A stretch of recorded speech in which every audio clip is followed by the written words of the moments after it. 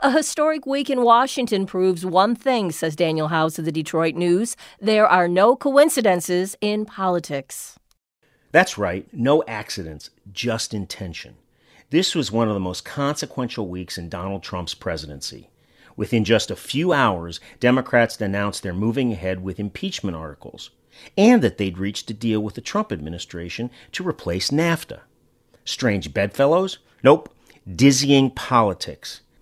To blunt Republican charges that the Democrats are all impeachment all the time, Speaker Nancy Pelosi engineered closure of long-standing trade disagreements with Team Trump. She wants to give her moderate members cover with constituents who may not support impeachment, but do support an end to trade confusion and what it portends for the economy and jobs. And the president gets a badly needed win to A, rally his base, and B, counter stiff impeachment headwinds coming from witness testimony and congressional bloviating. It's all a political pressure game, with major implications for business and the economy. The trick is knowing how to increase it, when to release it, and who benefits. Impeachment is a powerful tool to wield against any president, one that can be blunted by partisan advantage in the Senate, as Trump appears to have, and a strong economy likely to strengthen if the president can deliver the trade and tariff agreements he says he can. Pay attention to what he's doing. As impeachment proceedings careen to a vote of the full House, Trump followed his agreement on NAFTA 2.0 with a tweet that moved markets. Quote, "Getting very close to a big deal with China," the president tweeted. "They want it, and so do we."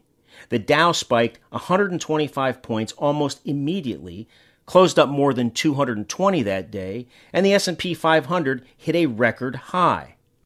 There are no coincidences in politics. Trump's emerging strategy, or his gut instinct, is to counter the political damage of looming impeachment by playing to his strengths. And those are economic. Unemployment is at a 50-year low. Stock markets are at record highs. Confidence is set to rebound once trade tensions abate, and the pricing anxiety that comes with tariffs is likely to recede. The president's betting that pocketbooks trump politics. He figures that easing lingering trade fears with Mexico and Canada, with China and Japan, with France, Germany, and the European Union will bolster his standing in the vitally important industrial heartland. And he might be right. The CEOs of automakers and their suppliers are breathing a little easier because they get some long overdue certainty. So are the capitals of the country's leading trading partners. That's because Trump's impeachment predicament has pushed him to the point where his political interest and big business's interest in trade solutions finally have converged. It was, a week ago that Trump wondered aloud whether it might not make sense to wait until after the 2020 election to do a trade deal with China?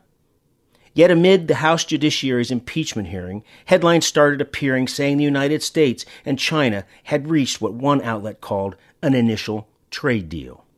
Nope, there are no coincidences in politics. I'm Daniel House of the Detroit News.